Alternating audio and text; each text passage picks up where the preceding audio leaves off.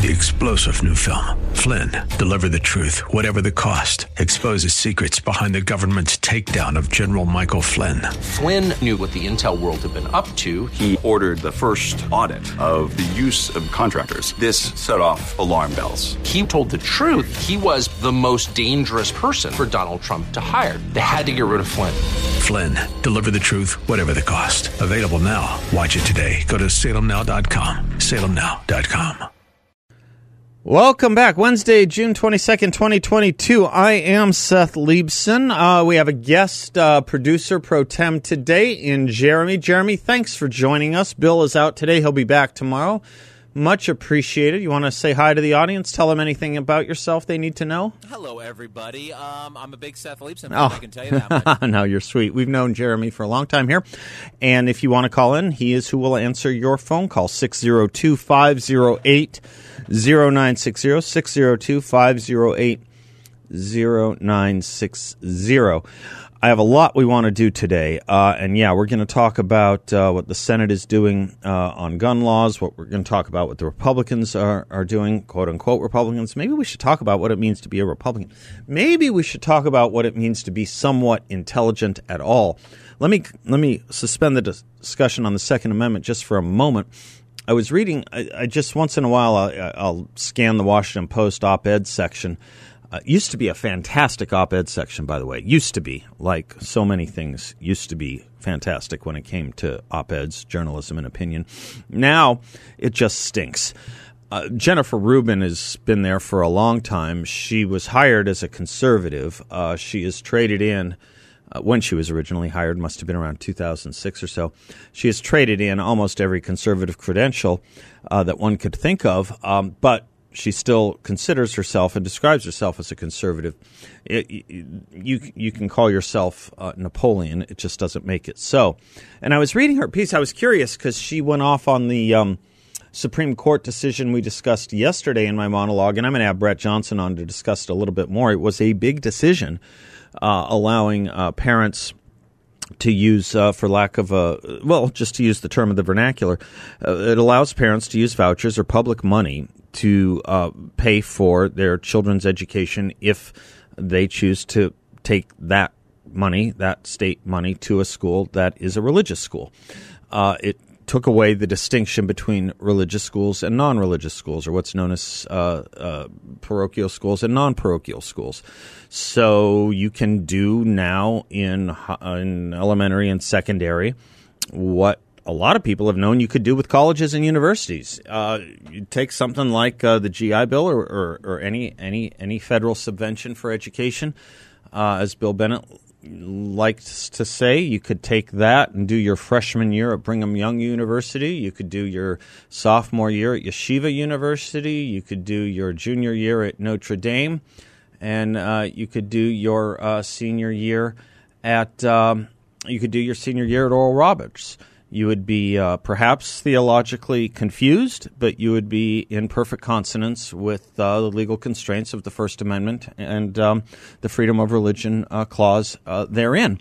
So now you can do that with elementary and secondary as a result of the Supreme Court's decision. So how does Jennifer Rubin, the conservative op-ed writer at the Washington Post, put it?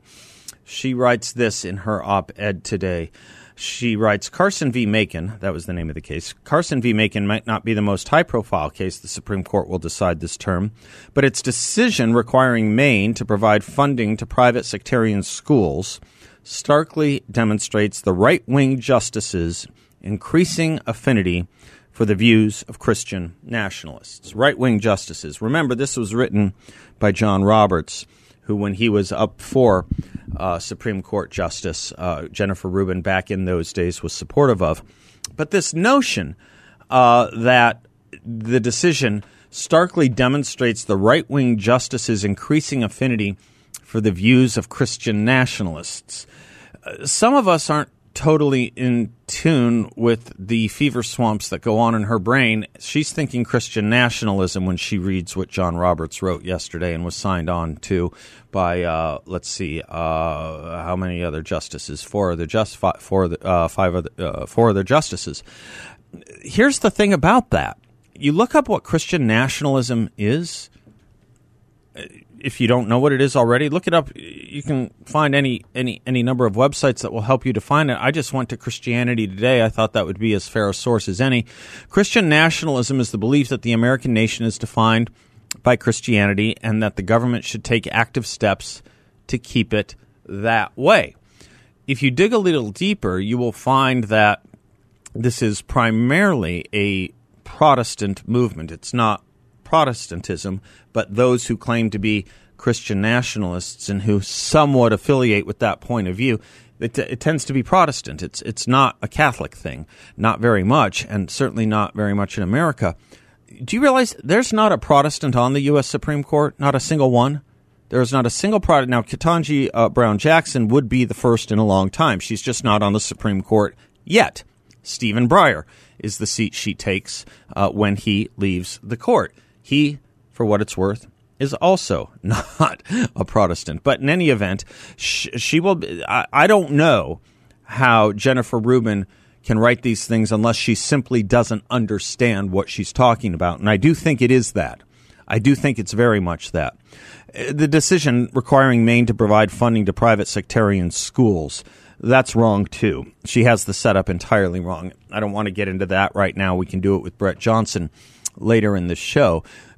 Long and short of it is Maine had a system that in rural areas you could take your state education money to any school of your choice except a religious school. That's called discrimination. That's called favoring irreligion over religion. The Supreme Court struck that down. Said you cannot favor favor irreligion over religion. You have to at least be neutral. At least be neutral in the decision of parents making their education decisions as between they want a religious education or a non-religious education. Jen Rubin should know better. She should know a lot better. She has totally misunderstood the First Amendment, and she has totally misunderstood it in a sense that makes one want to think about what it means to actually have religious freedom in this country. George Washington, you know, he's getting a little bit of a comeback right now thanks to the Heroes of Liberty project, book project, Bethany Mandel and those folks. George Washington is the person who probably gave us this sense and sensibility more than anyone else when in 1790 he delivered an address to a Jewish synagogue in Rhode Island. A Jewish synagogue in Rhode Island that George Washington addressed was the first time, as Harry Jaffa put it, the first time the leader of a nation spoke directly to Jews as minorities, conveying upon them full and equal rights. Never before in all human history had Jews ever been addressed in this way by a non-Jewish head of state, Jaffa put it. But Washington was explicit that Jews were equal in their civil and political rights because they were equal in those natural rights that had been set forth both in the Declaration of Independence and the Virginia Statute of Religious Liberty. Those same natural rights that inhere and attached to and are protected by the Second Amendment, about which I'm going to speak in just a moment.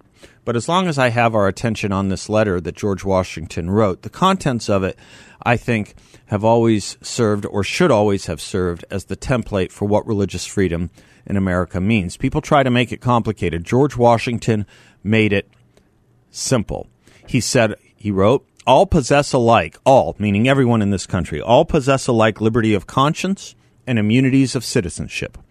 It is now no more that toleration is spoken of, as if it was by the indulgence of one class of people, that another enjoyed the exercise of these inherent natural rights. In other words, inherent natural rights should not depend on someone else giving them to you.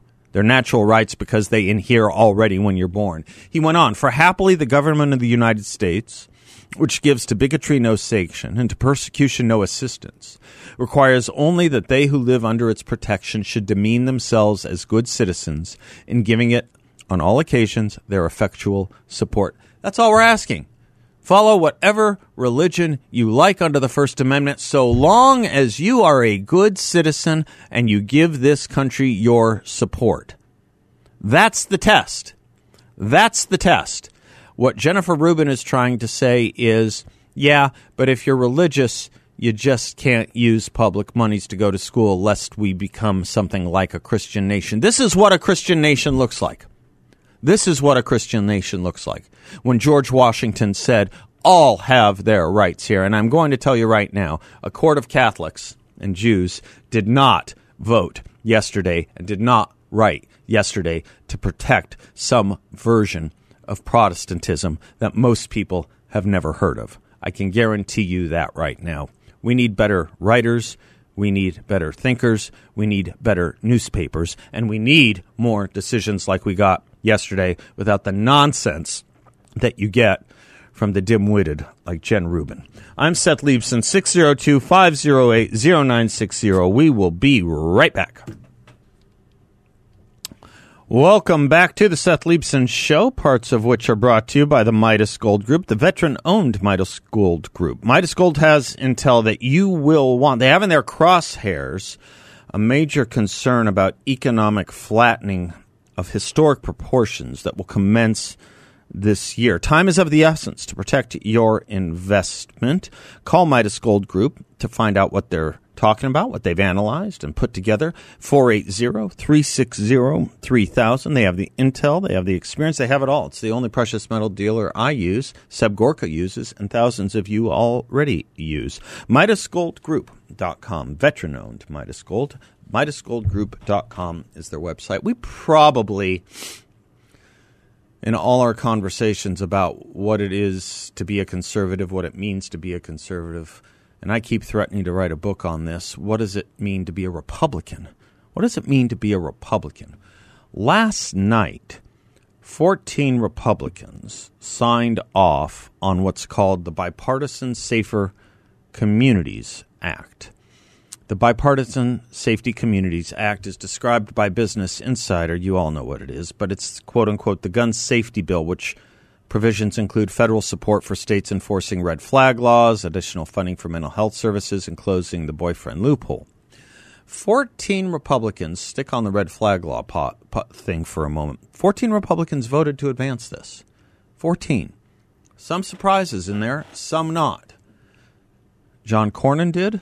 Mitch McConnell did. Roy Blunt did, Richard Burr did, Shelley Capito did, Bill Cassidy did, Sue Collins did, Joni Ernst did, Lindsey Graham did, Lisa Murkowski did, Rob Portman did, Mitt Romney did, Tom Tillis did, and Todd Young did. And we and they don't know what's in it. By the way, 14 Republicans, do you know what we're going through in Arizona here? We're doing our level best to win the Senate over, to give you guys a majority. And to do that, we need to replace, in November, Senator Kelly here. We need to replace Senator Kelly here to do that. He's vulnerable, and we can do that. But you just gave him a big boost of support and a whole series of new ads. This is his legislation. This is he is the sponsor of the Bipartisan Safer Communities Act. He is. And you 14 Republicans just gave him ads from here until November and support from here until November. Think about that if you don't get your majority because you helped Mark Kelly out. Aside from the politics, it's the policy within it that is so disconcerting, that is so obnoxious. Let me give you David Harsanyi on this. It's clear that the Bipartisan Safer Communities Act was written in a rush by politicians far more interested in doing something about guns than proposing any well-considered ideas. That's surely the reason the Senate took a procedural vote only a few hours after releasing the text. And while they'll probably pass the full bill in a few days, it's going to take years, however, to figure out how it all works. Isn't that lovely? Another piece of legislation you have to pass to find out what's in it. The bill's numerous vague, open-ended provisions will almost surely be abused by prosecutors, cops, aggrieved family members, exes, and political opponents. And in the meantime, the likelihood that any of its provisions will help mitigate mass shootings is infinitesimal. That said, no one should fool themselves. Though many conservatives will be furious about the bill, it's going to be tough to make an efforted campaign against it right now. facing this string of horrific school shootings, it's hard to beat back the Democrats and the media when it comes to badgering us with this kinds of legislation. But they didn't have to do it. They didn't have to do it. John Cornyn said, since the shooting, my office has received tens of thousands of calls, letters, and emails with a singular message. Do something. Not do nothing, but do something. Cornyn spent more time bragging about the things he rejected last night than championing the useful ideas he brought to the bill, because it almost surely is the case that he brought none. This bill exists so that Republicans can say they did something, not nothing, but something. What does that something look like? No one presumably opposes new federal support for enhanced school security or mental health funding. Probably not, except for maybe some of the Democrats who have been talking about the Republicans and conservatives who have no business speaking about mental health, that the issue of mental health is, to use Chris Murphy's phrase, bull you know what, when Republicans speak about it. Another big chunk of the law is filler, though, reiterating the illegality of trafficking and straw purchases. Gun control advocates often point to the low prosecution rates for those crimes, but that has far more to do with authorities failing to enforce laws that already exist than a lack of laws. On the red flag law funding, this is probably the most controversial provision. The bill makes a big show of demanding protections for due process rights and against infringements of the Constitution. It demands there be penalties against the abuse of the program. You know what? All of that is unenforceable. All of it. And we've heard it before. And we've heard it before time and again. A number of blue states have already passed red flag laws that nullify gun rights on the word of third-party accusations. And not only demand that accused prove their innocence before having their rights reinstated, but allow for property searches without evidentiary standards that most of us are used to under the due process standards of the Constitution. Until the United States Supreme Court undoes these laws, which is, highly unlikely, states will receive funding for them. But it's one thing for California or Rhode Island to do so, and it's another for national Republicans to be funding these efforts, which is what those 14 are doing now. Moreover, and by the way, the bill passes. If you get every single Democrat and one Republican, the bill passes. You've got probably at least 14. Is it possible a couple of them will say they just wanted the bill to move forward in advance? Is that possible? Yeah. Maybe you got 12. Maybe you have 12. So the bill's going to pass. Moreover, there's scant evidence, Harsanyi writes, that he's the scholar on this. He wrote a book on the history of the Second Amendment. There is scant evidence that red flag laws do much to prevent violence. Most studies that contend to prove that they work do so by drilling into the consciousness of those who've lost their guns and predicting their behavior. The Washington Post's Glenn Kessler, not a NRA champion at all, went through every mass shooting since 2015 and came up with only two instances, where red flag laws might have potentially stopped a shooter. In one of them, the Parkland massacre, the police had ignored outright threats made by the shooter that already have allowed them to take away his guns. This is the same thing in Uvalde. You're listening to the testimonies taking place in Uvalde about the failures there. You didn't need new laws to stop ahead of time what needed to be stopped ahead of time. You had an illegal drug user carrying on in highly dangerous and psychotic situations. He was carrying around a bag of dead cats through the streets of Uvalde. You telling me we needed this law to stop that? Or prevent that? Of course not. I'm Seth. We'll be right back. Little Charlie Pride for you there. Welcome back to the Seth Leibsohn Show. We do our culture and economy segment with the great John Dombrowski. No one better to do it with than John Dombrowski. He is the president and founder of Grand Canyon Planning Associates. His website is grandcanyonplanning.com. He has his own show right here every Saturday morning at 7 a.m., The Word on Wealth. John, how are you, sir? Fantastic, Seth. What's going on? Well, how's my campaign going to get a picture of me and Dagny on your website? Are you getting flooded with requests for that? Yes. I assume I you're, am. You're when are you sending me that picture? Yeah. Oh, wow. Wow. Ouch. Ouch. John, talk to me. Yesterday, the markets were looking a little better. Today, I see a lot of red, and I'm wondering, is this connected to some of what Jerome Powell, the head of the Federal Reserve, said today? I do want to get to that with regard to interest rates and recession, but what's your sense of all the red? Well, again, it really wasn't as bad as I would have expected. Okay. After and putting it together with the comments of the Fed today and when they had their Senate Banking Committee. Yeah.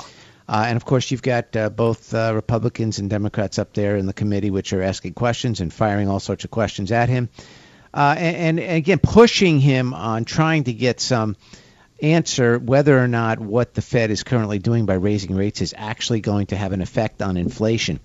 And he had said, yes, it should have,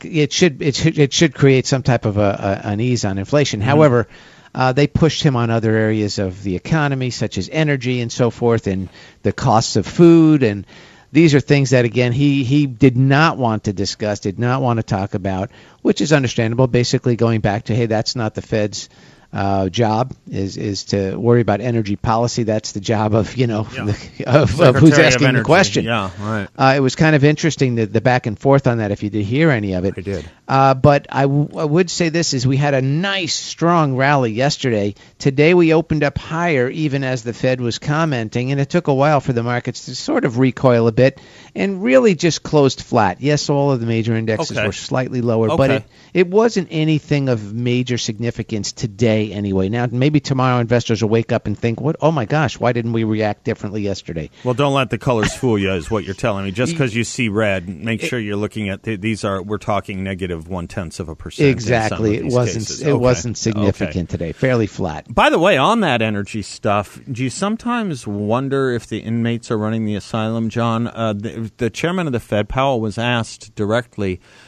if the war in Russia was the cause of the inflation. And he said very directly, I mean, this is the big takeaway, one of the big takeaways for us. He said very directly no, that it had started before that. The Secretary of Energy, Jen Granholm, was then asked about it because the administration has been blaming, and Joe Biden has been blaming the war. And she said, I haven't heard his comments. Oh, my Do you sometimes wonder if the right hand is, excuse me, let me try it this way. Do you sometimes wonder if the left hand is talking to the far left hand over there? Yeah, of course we do. It's really amazing that I would love it. I don't know if I talked about this yesterday with you on the show. Has there ever been a president that has ever come out and said that they've done something wrong and want to change course? Yeah. I don't know, but I would say that this would be a perfect time for someone to do that if they really Bill wanted Clinton to. did it. I'm thinking Bill Clinton with the tax hike. Yes. I remember he did it once. I'm trying to think of other examples. And look, it did work out well for him. Yeah. No, it did. And note to voters, it took a Republican Congress to push him there. Yeah, so that's true. Just that's note to self. So it could happen. It could happen right after November. So absolutely right. We should look for that. Yeah. By the way, do you have a position? The discussion now is a push to end or suspend really the federal gas tax. Do you have a position on that? I believe that any type of relief for consumers is going to be a benefit, but they're talking about a 90-day possibility for this, and I think it was it 18 cents? Yeah. It's 18 cents for regular. It's a little more for diesel. I think around 25 cents. So if you fill up 20 gallons of gas, it's going to save $3.60. I guess that could be fairly significant. It can be. And what if the states added to it? Because the state adds another. In this case, I think 18 cents. I mean, you're talking almost 40 cents at almost. Yeah. At $6 a gallon or $5 a gallon. I mean, it's fairly substantial. 8%. You could shave the price. You could almost. But it's only for 90 days. Well, see, that's the other stupid thing. I mean, exactly. And then we just pre-plan the next inflationary moment, I guess. So we could put that to bed for 90 days. Right. Not really, because still the price of gas is $5 a gallon. Just put it to bed. Just put it to bed. For 90 days. Exactly. And then we're going to come back and have the same problem, which even though it's 18%, Seth, it's still not enough. We need to get that price down into the high twos, maybe, if you're lucky. Well, there are ways to do that. There are certainly ways to do that. They're not talking about them at the White House. Hey, J.D., thank you, sir. You bet, Seth. Thank you. I'm sending you pictures, and a lot of them. Okay, well, I'm going to pick the best one, I promise. Okay. Securities and Advisory Services offered to Client One Securities LLC, member of FINRA and SIPC, and an investment advisor, Grand Canyon Planning Associates LLC, and Client One Securities LLC, not affiliated. Check out our website, GrandCanyonPlanning.com. Thank you, Seth. Love you, John. I'm Love you Seth too. Leibson. To call here at 602-508-0960. We'll be right back. Welcome back to the Seth Leibson Show, portions of which are brought to you by the great folks at YRefi. For those of you looking for a really unique investment opportunity, I want you to check out YRefi. They're offering a fixed no-load interest rate up to 10.25% for investors, all in a collateralized, secure portfolio. They're a due diligence-approved firm that's in the business of helping people dig out of debt and do so the right way by actually paying down those debts. Check them out at investYrefi.com. That's the word invest, the letter Y, and then REFY.com. InvestYrefi.com. You can give them a call at 855-316-3087. Local company. You can also visit with them, and you won't get a sales pitch. They'll just tell you what they do and let it speak for itself. All right. I wanted to, yes, I got a couple. All right, why not? I got a couple emails having, during the break, having just spoken to John Dombrowski, mentioning the Clintons and the Clinton tenure. You often hear me promote Issues and Insights, issuesinsights.com. It's great editorial commentary and analysis by the folks who were at the Investors Business Daily. And they sent me, I guess a bunch of you started reading it because you're sending me this article from there. It's great. Memo to the Clintons, please go away and don't come back. The Clintons are back at the top of the news, claiming in recent separate interviews that we are at risk of losing our democracy. That's how they put it, quote unquote, losing our democracy. Of course, we're not a democracy, and shrieking about losing it is the Democrats' cover for their campaign to achieve absolute and unchallenged political power in this country. And no one is more to blame for that than the Clintons. In an interview with talk show host James Corden, a hopelessly silly man who apparently fawns over every Democrat he talks to, Bill Clinton said he believes, quote, there's a fair chance that we could completely lose our constitutional democracy for a couple of decades if we keep making bad decisions, close quote. 2 days later, Hillary Clinton, who said she won't run for president in 2024, assured a Financial Times reporter that, quote, we are standing on the precipice of losing our democracy, close quote. It's become a Democratic Party talking point and fits in neatly with the January 6th show trial. The implication is that Democrats' political opponents are authoritarians who will, well, we really don't know how the Democrats think democracy will be lost, do we? They never say. Voters are simply supposed to believe them. We went through the Trump years being told every month we were in a constitutional crisis. We went through the Trump years where we were told nearly every week that the walls were closing in on the Trump administration. We went through the Trump administration where we were told by every Democrat with a microphone in front of his or her face that Donald Trump constituted a systemic threat, not a systemic, an existential threat to the country and an existential threat to the Constitution. You tell me how many of your constitutional rights on the right, on the left, communist, not communist, socialist, not socialist, Jewish, Christian, you tell me how many constitutional rights any of you lost. I will tell you this, I've never seen more exercise of the First Amendment in dissent against an administration that was supposedly authoritarian, tyrannous, and ending our constitutional rights with an existential threat to our Constitution. I never saw more protest. The only time I saw shutdowns with regard to the First Amendment had to do with religious observance, and that was done by the left in the name of protecting us from a virus that came from China. The only free speech limitations and infringements I saw came from the left on social media and Facebook. Are freedom of speech and free exercise of religion part of our Constitution? Are they part of our Republican form of government? Are they part of our democracy? Because that's what the left has been after.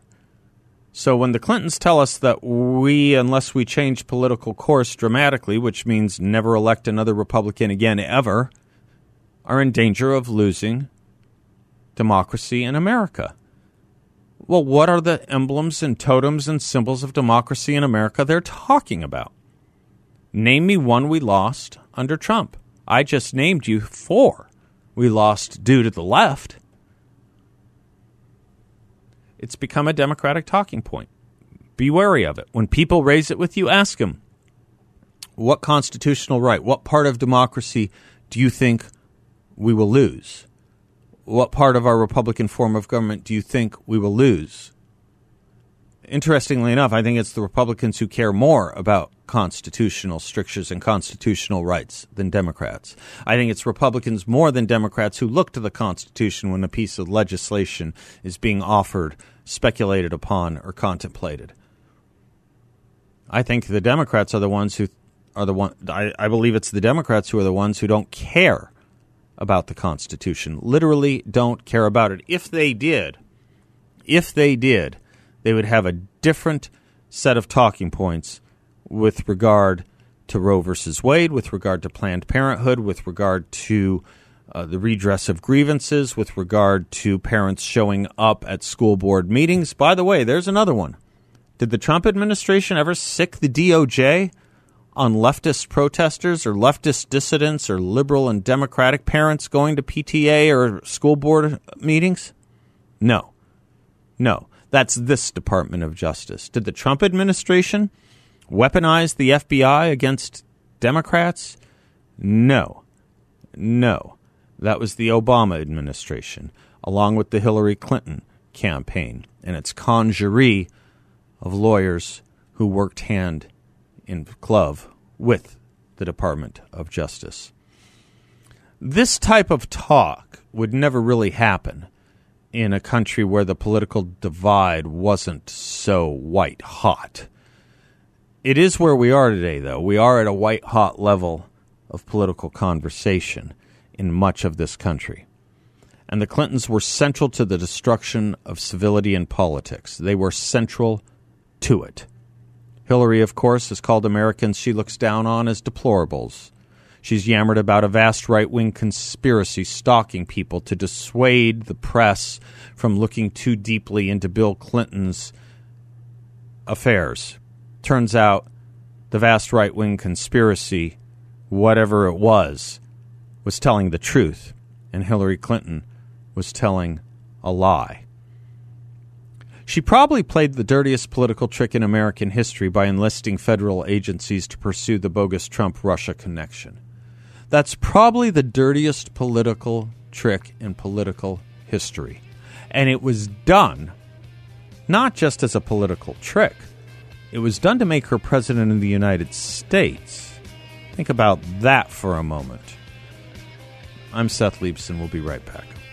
Portions of the show brought to you by Balance of Nature, the great folks at Balance of Nature with a great product. You're hearing their ads about what they're doing for American history and teaching that. I'll say something more about that in my monologue in the third hour. But they also make the best product I ever have taken, their fruits and veggies, 16 whole fruits, 15 whole vegetables. Take it once a day in capsules that are all total pure, potent plant power. The capsules themselves are also 100% natural and designed to unfast them and sprinkle the ingredients into, a drink or food if you don't like swallowing capsules. They're normal size capsules, but I know some people don't like swallowing capsules. Balance of Nature. It's just fantastic. Third party tested for all kinds of impurities, metals, you name it. Nothing added except the fruit and vegetables they are taken from, and they are the good ones. Check them out at balanceofnature.com. Make sure to use discount code BALANCE. Well, as I was saying about Hillary Clinton and Bill Clinton claiming that we have to keep the Republicans out of power lest we lose our democracy, think of everything I just spoke of and then go back and consider how Hillary thinks of Americans she disagrees with as calling them deplorable or throwing around the phrase vast right-wing conspiracy or the dirtiest political trick in probably American history. Probably it was. enlisting federal agencies to pursue a bogus Trump-Russia connection. Her politics are in large part informed by Saul Alinsky, who is a master of bitterly driving political wedges between Americans. The Clintons have done that to a fare thee well. Of course, she also has claimed that Donald Trump was an illegitimate president who stole the election. She said that, as far as we know, she's never even reversed course on that. You know, as a lot of people are asking Republican candidates, who do you think won the 2020 election, because they think that's some kind of gotcha question. Has anyone ever asked Hillary Clinton in the last 2 years who she thinks actually won the 2016 election? I don't know why it's one rule for one and a different rule for another. I really don't understand it. I really don't. When Bill Clinton was president, he governed through a permanent campaign, which chronically divided Americans as the political battles that raged every 4 years, then settled down, became a constant conflict in the Clinton White House. It set the stage for an era of terrible nastiness. A poll taken during Trump's first year in the White House found that each successive presidency after Clinton became the most polarizing in history. Isn't that interesting? Since Bill Clinton, they've each gotten subsequently worse because of the bitterness and the divide that the Clintons injected into the political dialogue when they became president and first lady. You think I'm wrong? You think I'm wrong? Think about who they succeeded. Think about who they succeeded. One of the most genteel and gentlemen in American political life, George H.W. Bush. All right, we have a lot more coming right up. Don't go away. We will be right back.